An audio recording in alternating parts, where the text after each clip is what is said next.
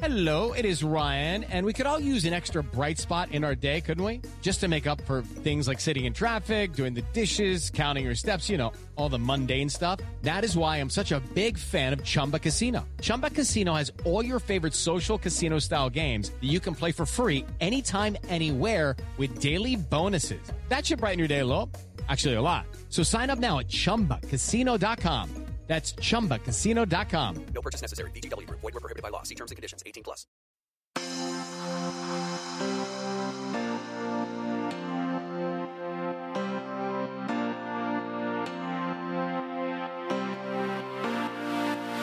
Hi, friends, and welcome to Outward, Slate's podcast about the LGBTs and the people who love them, or tolerate them, or secretly hate them but are still obsessed with them. I'm Christina Cauterucci, a senior writer at Slate, and I don't know if you guys knew this, but it's my time. Some queers might call it Sagittarius season, but I call it me time. Welcome to my season. Oh my gosh, Christina, I'm so glad to be in, and honored to be in your season. I am Brian Lauder, an editor at Slate. Here. It's what a great season, because it leads into Jules' season, which is in December. Back to back. Back to back. Oh, I can't wait. Speaking of, I'm Jules Gill Peterson, also a renowned, mysterious, and sexy lesbian at the State Department. That's what people are saying. That's what people are saying. I can't wait to hear your take on what we're going to talk about today. So before we get into today's show, I want to remind our listeners that we've been in the process of expanding the show to give you a new episode just about every week. So in addition to the main monthly episode like this one, which will be a touch shorter than it was in the olden days, you'll get a few other mini episodes to snack on for the rest of the month. And we'll be hosting some of them. We're also bringing in some new queer friends into the mix. It's really exciting for us. Mm-hmm. And I hope our listeners are enjoying more of Outward more of the time. On today's show, we're going to be talking about Fellow Travelers, a steamy and historically accurate gay miniseries now airing on Showtime. It's a gripping drama that hops between multiple gay eras, from McCarthyism and the Lavender Scare to the AIDS crisis. There's quite a bit of gay sex in it, which I'm confident we will touch on in our segment. Mm-hmm. And along with that, we will have our Prides and Provocations and a few monthly additions to your gay agenda. But first, Brian, if I'm not mistaken, you have a special holiday request for our listeners? I do. I have something on my Christmas list for our listeners that I'd love for them to help us with. So we want to put together a little episode for later in the year, sort of holiday themed, but so often I feel like we, in sort of queer land, talk about the holidays as sort of like a difficult time, or like, it's hard to go home, or we have drama with family, all that kind of thing. This year we wanted to do something perhaps a little lighter, a little more fun. This is an idea that came from our colleague, Danny Lavery, who I believe you've heard on the feed recently as well. So we're going to do sort of a discussion question topic, right? And the question is, what is the weirdest, awkwardest, sort of funniest thing that your family has said to you about your gender identity, your gender presentation, perhaps, how they view it? We're looking for more of maybe like a lighthearted sort of take on this. Obviously, some families have said horrible things. We're not maybe looking for that this time, but more sort of just the thing where you're like, what? Mom, what was that? So we'll be sharing ours on that episode, but we also were hoping to hear from some of our listeners about, again, the sort of weird, funny things that our loved ones have said to us about how they understand or don't understand our gender identities and presentations. So please, if you have thoughts on that or stories, send them to outwardpodcast@slate.com. Voice memos, definitely for this. We want to put together like a montage of all of your voices. And please, do that soon so we can have it for a great little holiday episode. That would be great. Thank you. I'm so excited to hear what everyone has to say. I also think there's a lot of power in just making fun of the weird things people say to us about our genders and sexualities. Because, it's like, if you don't laugh, you'll cry. Yeah. Extremely true. Extremely true. Well, while we all contemplate all the fun little voice memo presents you're going to send us, we've got something for you, our usual prides and provocations. Christina, do you want to kick us off? How are you feeling this? Happy to. I'm feeling proud. I have a pride. So I know we've recently had the incredible Mercury Stardust on the show, but I want to ask you too about another TikTok famous home maintenance queer. Someone who inspires a lot of feelings in me. I think you could call one of them pride, but there's just so much bubbling inside me about them. Are you guys familiar with Melissa Dilks Pateris, otherwise known as the laundry lesbian? No. But I am so happy I am to introduce intrigued. Melissa to you. She is a tattooed butch mom from Uxbridge, Ontario, Jules. Oh! The Canadian really jumps out when she talks. And she has made a name for herself posting tips about all the things you didn't really know you were doing wrong in your house, specifically about laundry. So like how to fold weird things, how to maintain your dryer, how to get stains out. But she also TikToks about using the dishwasher, cleaning toilets and espresso machines. And I actually have to play you a clip of this one. She talks about caulking, like using the right kind of caulk in the right way. Here's a little clip. You're right. It has been a minute since we've done Caulk Talk. And if you're new here, welcome to Caulk Talk. Let's go over the basics one more time. For starters, I prefer silicone caulk, and that's not to discount the other caulks. It's just that I find it does a better job and it lasts longer. And no, it's not a phase. And it's also not that I haven't tried other caulks, because I have. I'm blushing a little bit, actually kind of breaking a sweat. Melissa started posting during COVID quarantine, quickly went viral for her sensuous laundry folding. Now she has 1.5 million followers on TikTok. She's probably turned hundreds of people gay. Melissa's also out with a new book later this month, A Dirty Guide to a Clean Home. Can't wait to get my hands on that one. So I'm proud of this for two reasons. One, I think butch lesbian sex symbols are really powerful and essential to our culture. And two, feminists have spent generations now trying to end compulsory domestic labor and also have it just recognized and compensated as actual work.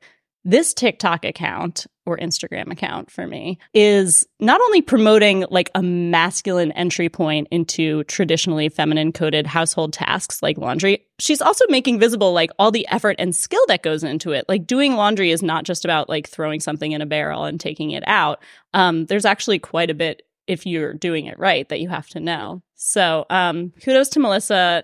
If you're doing it right. Yeah, if you're doing it with the skill of the laundry lesbian, I'm just so proud. I really encourage you guys to follow her. You'll learn a lot.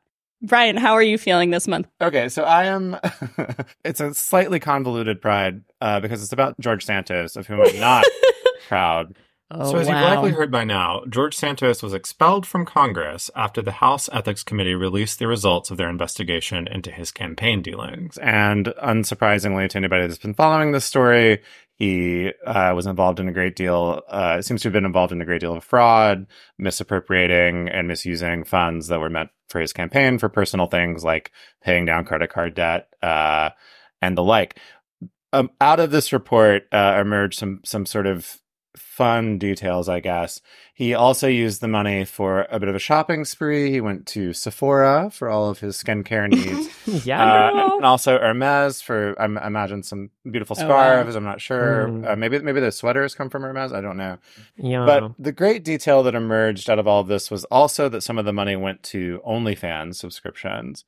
Of course. Okay, so I am generally not a big fan of the like George Santos's fun discourse, like, campy or whatever. I think he's terrifying and scary.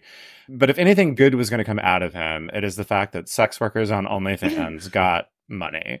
And specifically, they got money intended for a Republican campaign, which I'm just going to go on a limb and say that the people making those contributions probably at least would not outwardly support sex workers, even if they probably would also watch porn, they did not know their money was going to this. I'm very glad that money got rerouted to those sex workers. I don't think we know, as of recording, I don't think we know who any of them are yet.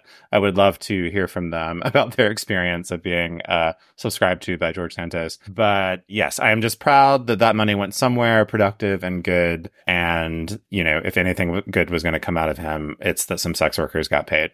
So, that's good such job, a guys. Good take on this story, Brian. Thank you for making this like a silver lining, glass half full moment, and not like a corrupt gay monster. Yeah. So yeah. Jules, what did you have? Well, I'm feeling proud in a pretty selfish way. I have a self-pride that I promise ripples to being proud of many other people. It doesn't have to, but okay. It's like selfish altruism. No, I wanted to share something that I'm really proud to have been a part of that just came out. It's called All the Only Ones. It's a 3-part series on NPR's documentary series Embedded. So it's like a 3-part podcast that I was very privileged to work on for, honestly, I think the last year and a half with the really talented, journalist Lane Kaplan-Levinson. Basically, Lane and I wanted to take some of the most compelling stories that I had put together in my much drier academic book on the history of trans kids and bring them to life in an audio format. But also think about how to not just make history more accessible, but to bring trans youth from the past 100 years into as direct contact as you could with trans kids today. And so Lane came up with this amazing format where in each episode you meet some remarkable trans people, young people from as far back as 100 years ago, hear about their stories brought to life by voice actors, trans voice actors, who are reading letters they wrote, reading different excerpts from archival materials I found on them. And then Lane is also hanging out with a young trans person today who maybe shares something kind of in common with the person from the past, and they kind of get to meet one another over the course of each episode. For me, the pride is one of many emotions. I have had my own sort of relationships to some of the kids who, of course, I've never met, who I wrote about in my book, and hearing them brought to life, hearing their voices definitely had me crying while I was listening to this while I was in the car driving places. But mostly I'm just really proud because, as a historian, the work that I put into my book, the one group of people for whom it's not accessible is trans teenagers, right? This is a college level or grad school, kind of gate-kept book. And so I just feel so proud now that trans youth themselves, can, anywhere you get your podcast for free, get access to some of this history that properly belongs to them, but also their families and loved ones and people who are just hungry for meaningful and exciting and thoughtful kind of storytelling about our shared history. So that's All the Only Ones is the name of the series from NPR. And you can get it wherever you get your podcasts if you want to hear more of me, but it's not only me, thankfully. So I just really, really warm and fuzzy about it. Well, speaking of time travel, we'll be back to talk about The Lavender Scare and the new Showtime series Fellow Travelers right after this break.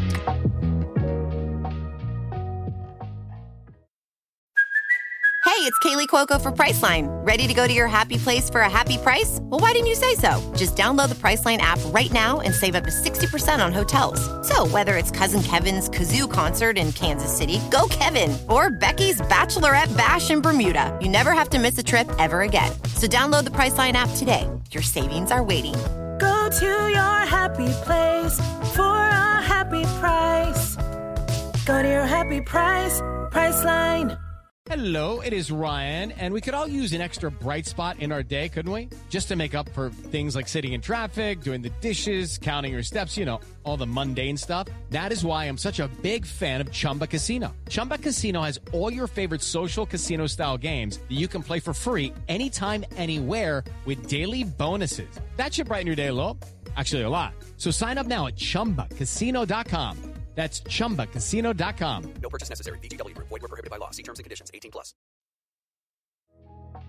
All right. So, Fellow Travelers is the glitzy new Showtime series about the period in the 1950s defined by McCarthyism and the Lavender Scare, a moment when it became U.S. policy to identify and root out homosexuals from the government bureaucracy, since being queer was viewed as being both morally repugnant and as an automatic security risk. If you could be blackmailed by the Soviets for your indecent lifestyle, the thinking went, then you might as well be working for them.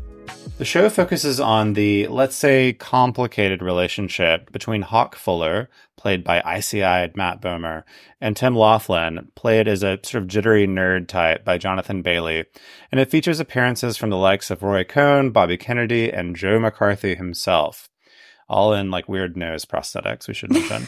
The general vibe is very Mad Men, but make it DC, and with a fair amount of graphic, though often furtive, gay sex. And it is the intimacy coordination, let's say, that I've been seeing praised most about this show. But today I want to talk about all of it. We can talk about the sex, the history, the politics, and especially the daddy issues, because woo, this has got a lot of daddy issues. They're profound. Profound. But before we get into all of that, let's listen to a clip. Want to go to the party? To Joe's? I mean, don't get me wrong, he would glom onto you like a jellyfish. So take me. You're not dressed for it. You don't have a date? I'd be with you. This is the real world, Skippy. I'm your boy, right?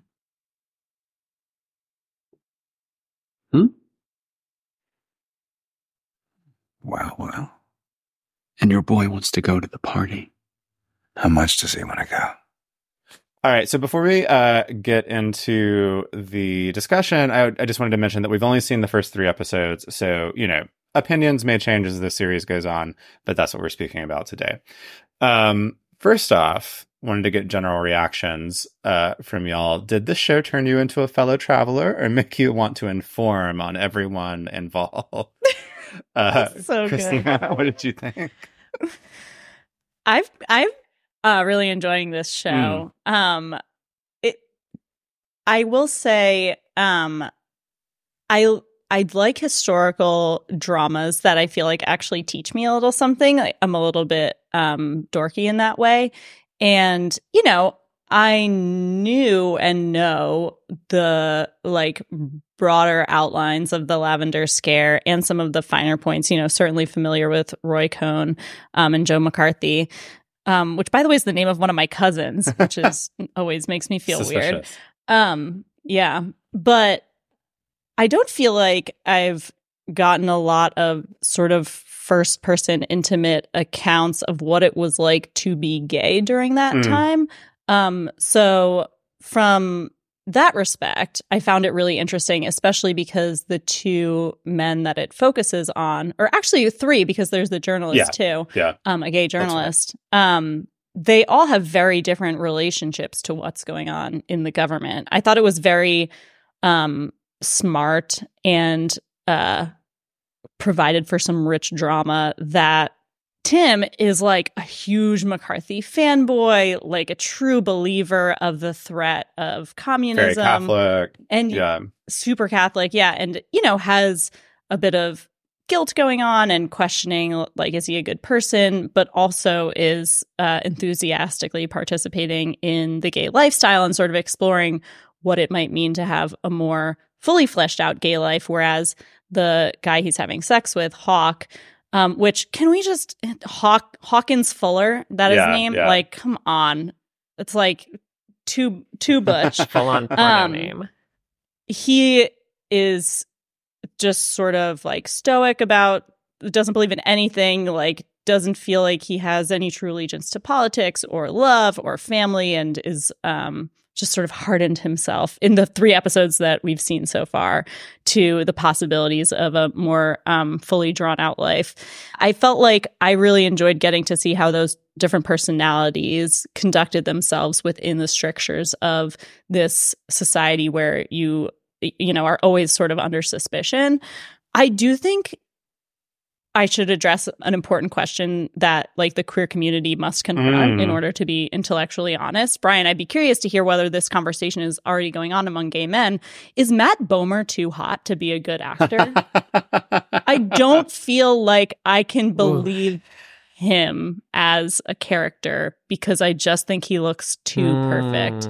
And especially in this character where he's like sort of aggressively like toppy and just like super butch and withholding, and I don't know, it just, that character feels too much to me. And his name is Hawkins Fuller. Right. But Jonathan Bailey, who plays opposite him, I don't think I've seen him in anything. I was sort of entranced by the way he plays that character, and it's bringing up a lot of emotions in me, and I'm excited to see where he goes. What did you think, Jules? Well, let me just begin by saying gay sex is back, baby. I mean, it has been a fucking dry spell in TV and film for good sex, period. And just like we're living in this puritanical anti-sex moment in culture. So first of all, I was thoroughly pleased and titillated and enjoyed seeing actually not just generic gay sex too, but like different kinds of gay sex with power dynamics, gay sex that has like different meanings that are attached to the story diegetically. Like, hello, thank you just like for this thing that has gone away from our culture coming back. Love it, love it, love it.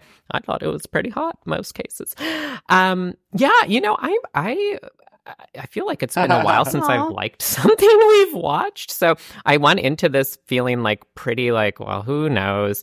I mean, you know, I've always thought there should be a TV series about the Lavender Scare. I mean, it's just such a rich cinematic, I mean, Cold War paranoia, DC in the 50s, people living double lives. It's just begging for television, but also because there is this kind of genre history. And that's why, you know, I know this is based on a novel, and it makes a lot of sense to me that it switches back and forth into the 1980s, because for that generation of gay men, but also of lesbians who, you know, were sort of navigating the Lavender Scare, whether in DC or more broadly, that version of Cold War kind of pre-Stonewall life.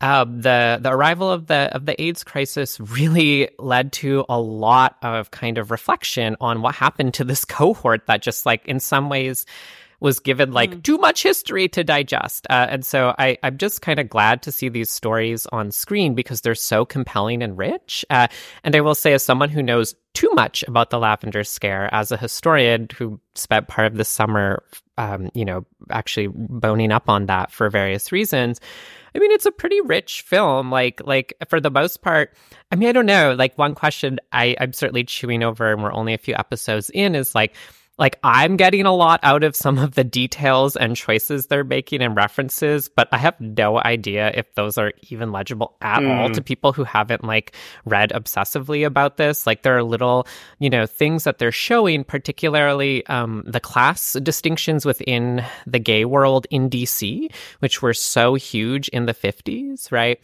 And there have been relatively few of those moments that often pull me out of historical gay media where like someone from 2021 suddenly takes over a character. Like there was like one moment of like, it's not who we have sex with, it's who which they love. used in the like, trailer too. Yeah. Canceled. They didn't think like that in the 50s. So glad Yeah.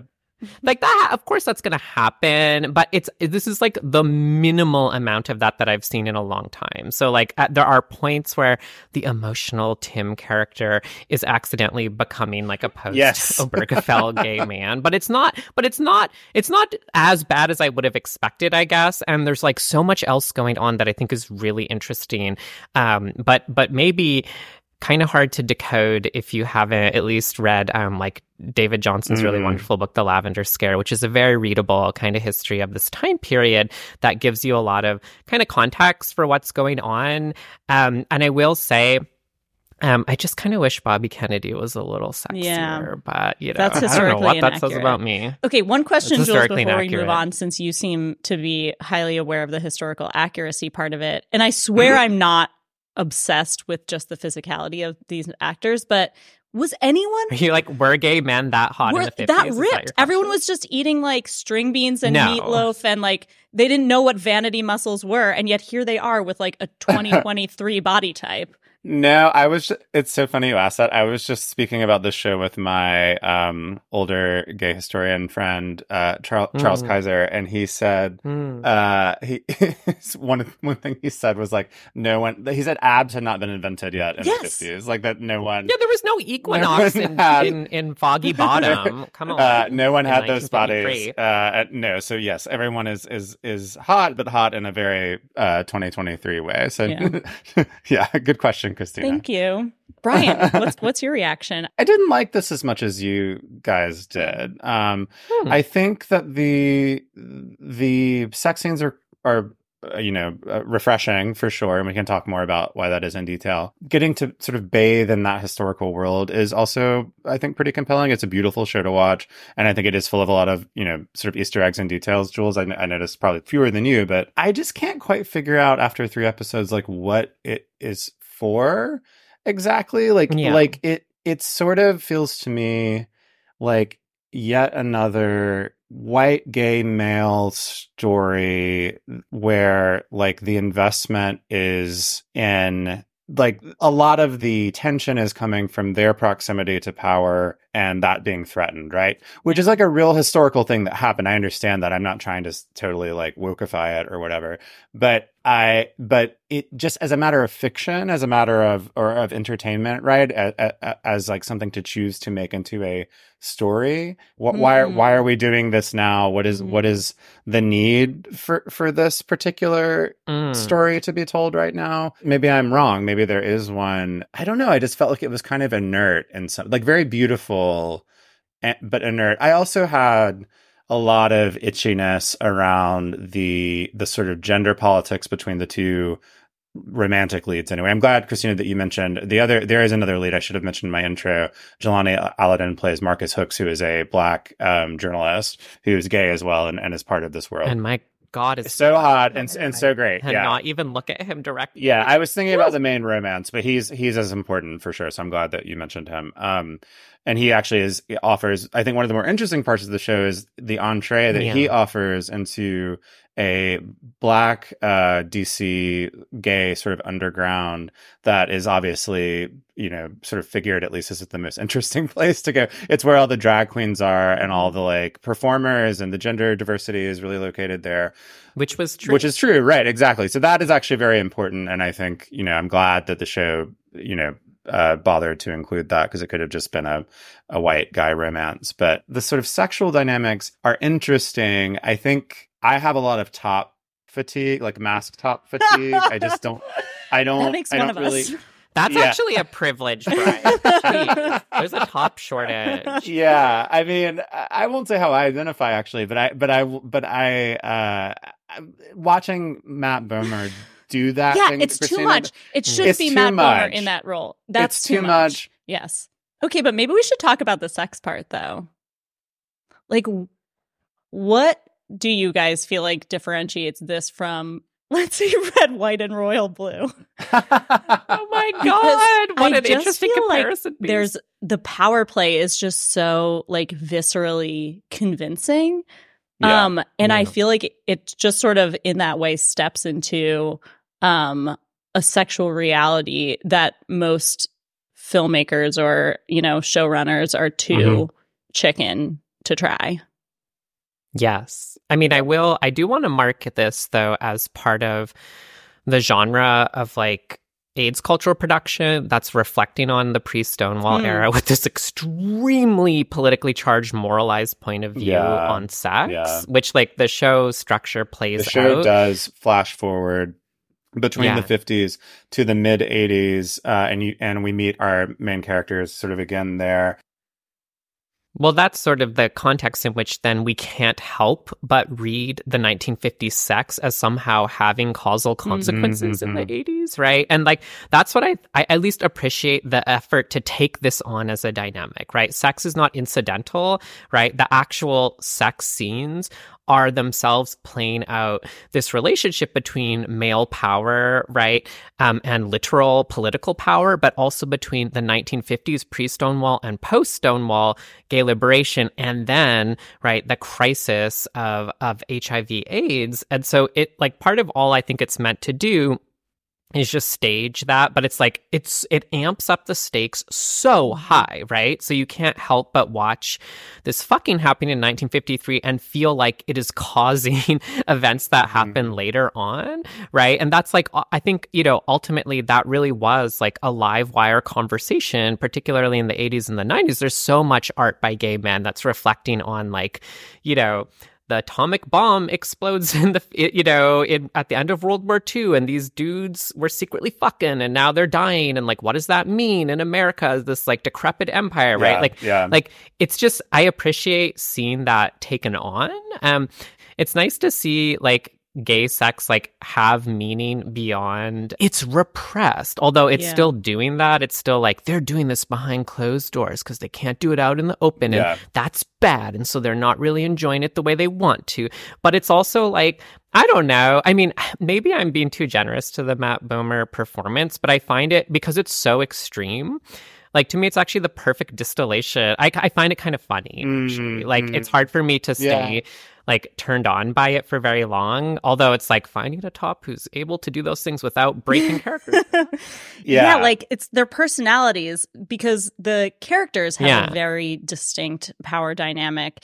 You know, in age, daddy in class, boy, like super, hardcore, like daddy related, and to see them actually be those characters while they're having sex it's just like a very artful relation between those two things, I think, which I think a lot of times sex scenes, I mean, and even if you especially compare it to like a hetero sex scene, it's like those sorts of power roles are assumed already. And so it's just, I think in a lot of queer sex scenes, the power dynamics are flattened a little bit in the way they're portrayed, which I think there's a lot more diversity to queer sex than often what we get to see on screen. For sure. And especially in some of the things we've watched. And so it's just refreshing to see this done from a point of view, like any point of view, and showing anything sort of interesting going on in the bedroom.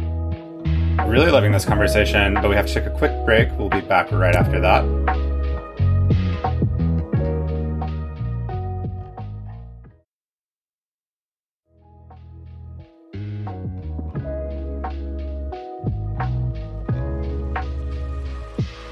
Here's how I'm playing with this show, and I'm curious what you two think about this, right? I don't think the narrative is going to agree with me here. So I'm deliberately reading it differently than the way I think the show internally works, right? Part of what I find so helpful about Matt Bomer's performance is that I think the thing, and this is my broader interest in this time period and in the Lavender Scare, which, just to say, holds this like kind of like disproportionate place in our imagination, as if it's a synecdoche for the repression of gay and lesbian people writ large in the 50s. And it's not. It absolutely isn't, because these are solidly middle class DC bureaucrats who are only there because, like, basically the New Deal created the civil service and caused all these people to move to Washington, D.C. who didn't have families. And it just, like, encouraged a lot of gay and lesbian people to show up. And, like, right-wing people as early as the 1930s started to identify the civil service with, like, the effeminacy of bureaucracy. And they just had it out for the state. Like, this is the origin of this kind of right-wing hatred of government that we're still living with today. It was already homophobic in the 30s. So in some ways, like, the Lavender Scare isn't this like incredible kind of like explosion of homophobia for homophobia's sake. It very, very, very clearly is part of much broader political strategies that would have been happy to pick any number of other topics like anti-communism, right? It ends up going all in on gay people. But just to say, right, it feels like this cataclysmic event, not to say people's lives weren't ruined. They were ruined, but we're talking about at most a few thousand people in DC who were of a certain echelon that wouldn't even mix with the poor and Black queer world in DC. That was a huge, huge, huge kind of city, like municipal kind of distinction at the time. Which and also like continued in the 1960s. like Well, in DC, exactly. it's still, Like, segregated. And, this is the foundation of like a lot of the fault lines we still actually have in queer community, right? And like in the 60s, the Mattachine Society gets really involved in advocating on behalf of these people and has this sort of pre-Stonewall civil rights thing. So all of that being said, right, like, I think the show is going to ask this question like, oh, isn't Matt Bomer's character, isn't Hawk basically an unfulfilled, ruined guy because he was forced to play this game and he played it too well, right? And the way I actually want to read it is like, I'm not sure that that's actually true. I think Bomer represents this actual total congruence of male power and male sexuality. Like, there's a reason why he's a top, and he just kind of has this nihilistic, I'll fuck anyone because I'm climbing my way up. I'm making myself into a self-made man, and I get off on the power structure of America.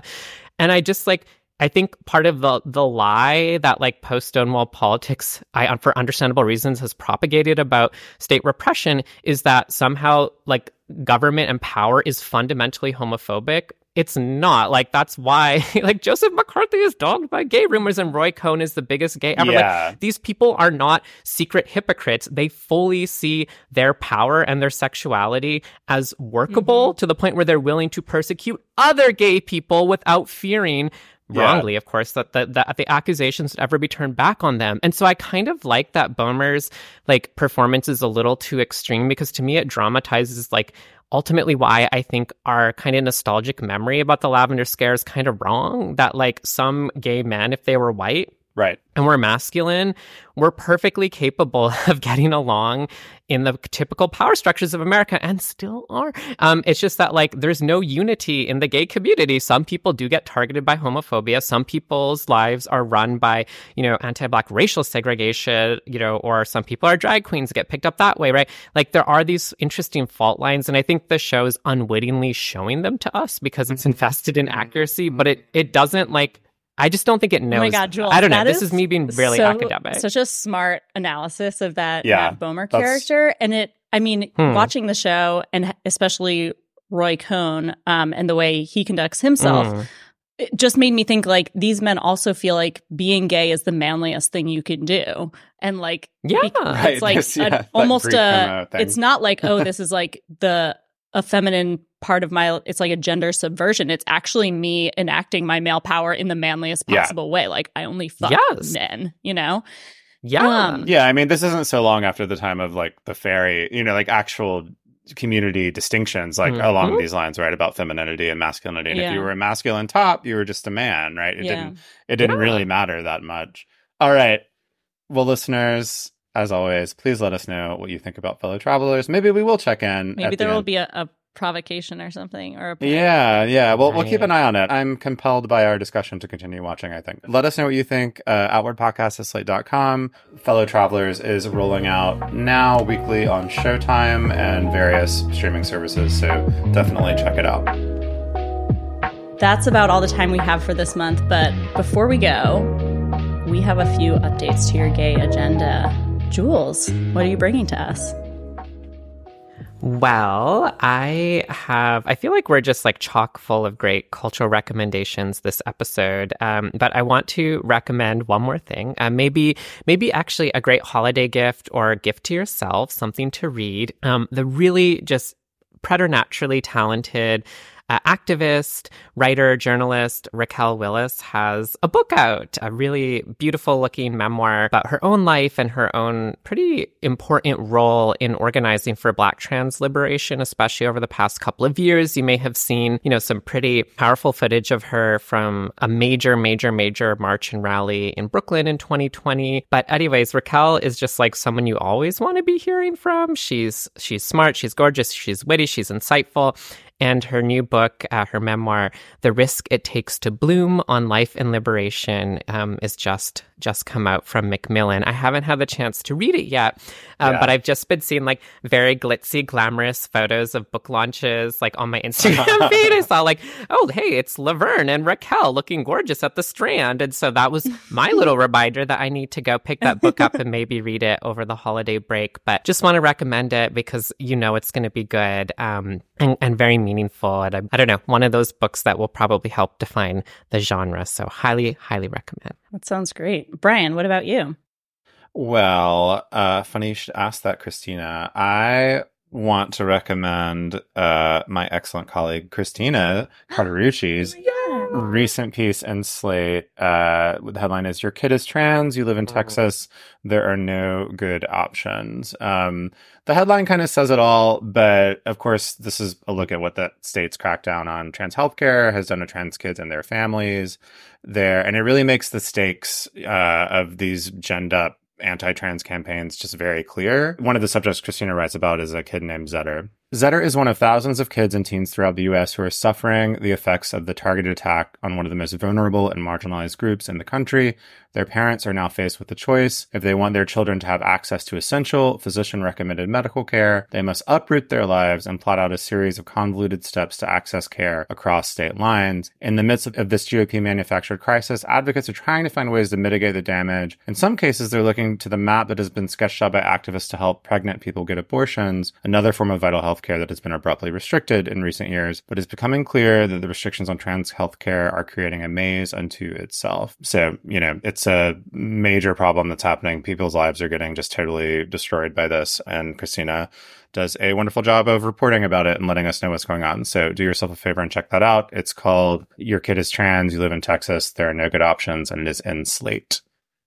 Yeah, thank you for writing about, also I feel like sometimes we get the impression that it's like either the law says no or the law says yes. And actually most people's lives are caught somewhere in the middle, regardless of what the law says. And so I just feel like, I don't know. I mean, I was so hooked on every word, but part of it is just because it's so important to know what are actually people going through right now. It's not really what laws prescribe. People's real everyday struggle is just, really, really, really, and so just vital. talking to Zetter's mother, who was very open and affirming and excited when Zetter came out, but really didn't know how to be a parent to a trans kid, and has just been trying over the past several years, almost to create her own little playbook, because there's very few resources available. There's more now, but she just from the very beginning felt like kind of plotting her way through the dark. And every time the law changes, which in a lot of states, like you said, it's not black and white. It's like it was passed, then it was blocked, then this is available, but this isn't. And sometimes you can go across state lines, but then they turn you away. And it's all just a lot more convoluted than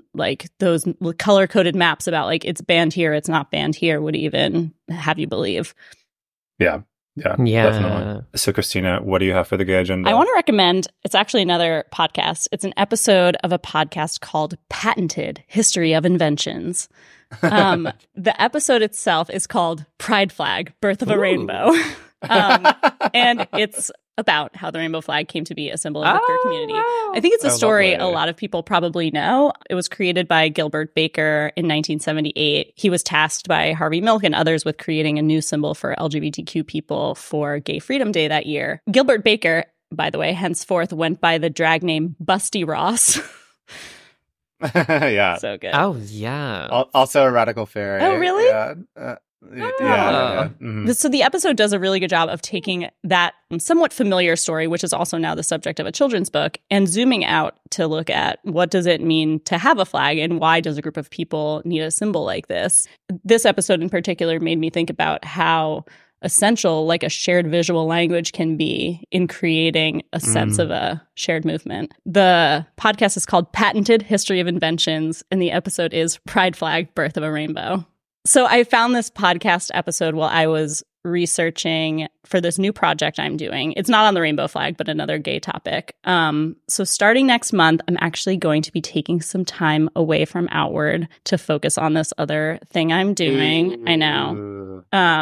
It's a secret right now, but it'll be announced sometime in December. It's very gay, and I'm hoping that maybe you guys can mention it on the podcast at some point to let our listeners know where I am and what I'm doing. I think so. I'll be gone until June, but I'll be back just in time to, insert myself into whatever discourse about rainbow capitalism and fetish gear at the Pride Festival is going on at that point. And I'm still going to be getting our listener emails, so I'll be able to see if you guys say anything salty about me while I'm gone. But I'm going to miss you too. Oh, we're going to miss you too, Christina. Yeah, but glad you're working on secret Yeah. secret unheard Yeah. of gay project. From what I have heard through the grapevine, it's pretty amazing. I know the secret, and it is amazing. And Christina is the perfect person to Yeah. do it. It's going to be so great. So it is worth the absence and our pain briefly for you Thank to do you. that. Can't wait. That's it for this week. Please send us your feedback. We love to hear it. We also love getting your topic ideas at outwardpodcast@slate.com or on Facebook or X at Slate Outward. And just a reminder, by joining Slate Plus, you could get ad-free podcasts, extra segments on shows like The Waves and Working, and you would never hit a paywall on the Slate site, so you might want to sign up. To learn more, go to slate.com/outwardplus. Our show was produced by Palace Shaw. If you like Outward, you can subscribe in your podcast app. We would love if you told your friends about it, and rate and review the show so other people can find it. This was fun. Bye, Brian. Bye, Christina. Bye, Jules. Bye, Christina. Stay gay, everyone.